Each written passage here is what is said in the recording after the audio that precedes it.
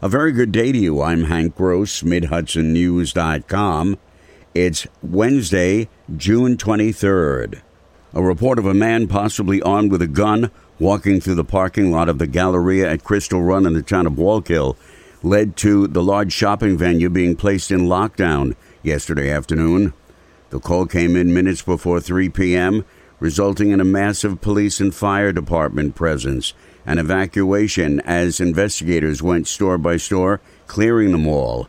About an hour later, Police Chief Robert Hurtman gave the all-clear signal that there was no threat to patrons at the mall. The lockdown was lifted and the mall was reopened.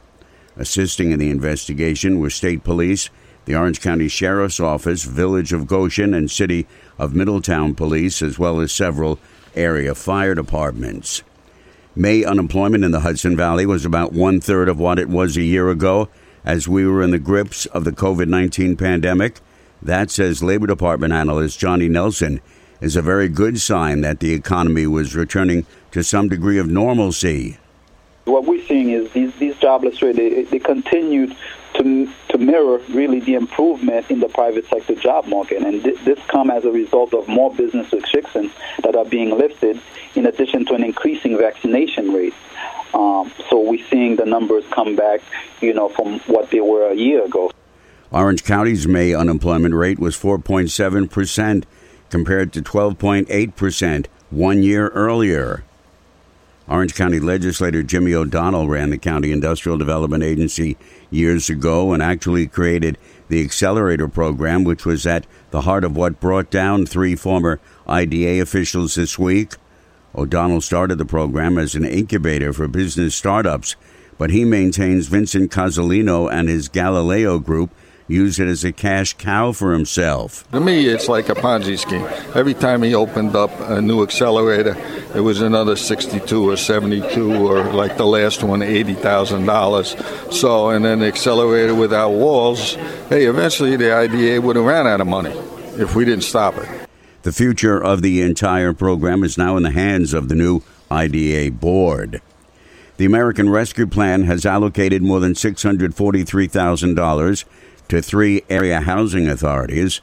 The funding through the U.S. Department of Housing and Urban Development will support tenant-based rental assistance for individuals who are experiencing or are at risk of experiencing homelessness or who are fleeing from domestic violence, human trafficking, or sexual assault.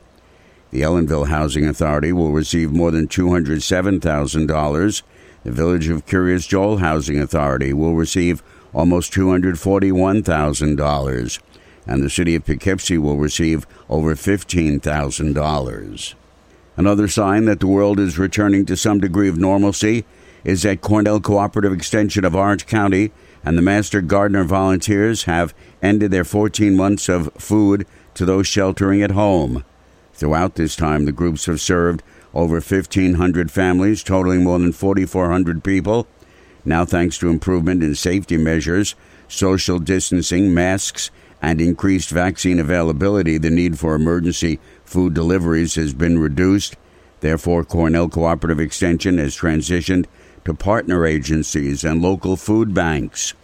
Eloise Maxey died on June 15th, just days before President Biden signed legislation making Juneteenth, June 19th, a national holiday, signifying the end of slavery in the United States. Ms. Maxey was president of the Northern Dutchess NAACP and an outspoken civil rights leader in the region. Poughkeepsie Mayor Rob Rollison remembers her as a woman who fought tirelessly and faithfully for racial justice and equality throughout her life. She was, never afraid, in her position as a community leader to speak her mind on, and I always appreciated that. I got to know her in my days in the town of Poughkeepsie PD and the county legislature, and then becoming mayor. Spoke on lots of occasions and had the chance to see her a few times. Just a very respectful, but also a very graceful individual who did so much for all of us. Rollison says Ms. Maxey seemingly never rested. Stay updated with local news all day online at MidHudsonNews.com. I'm Hank Gross.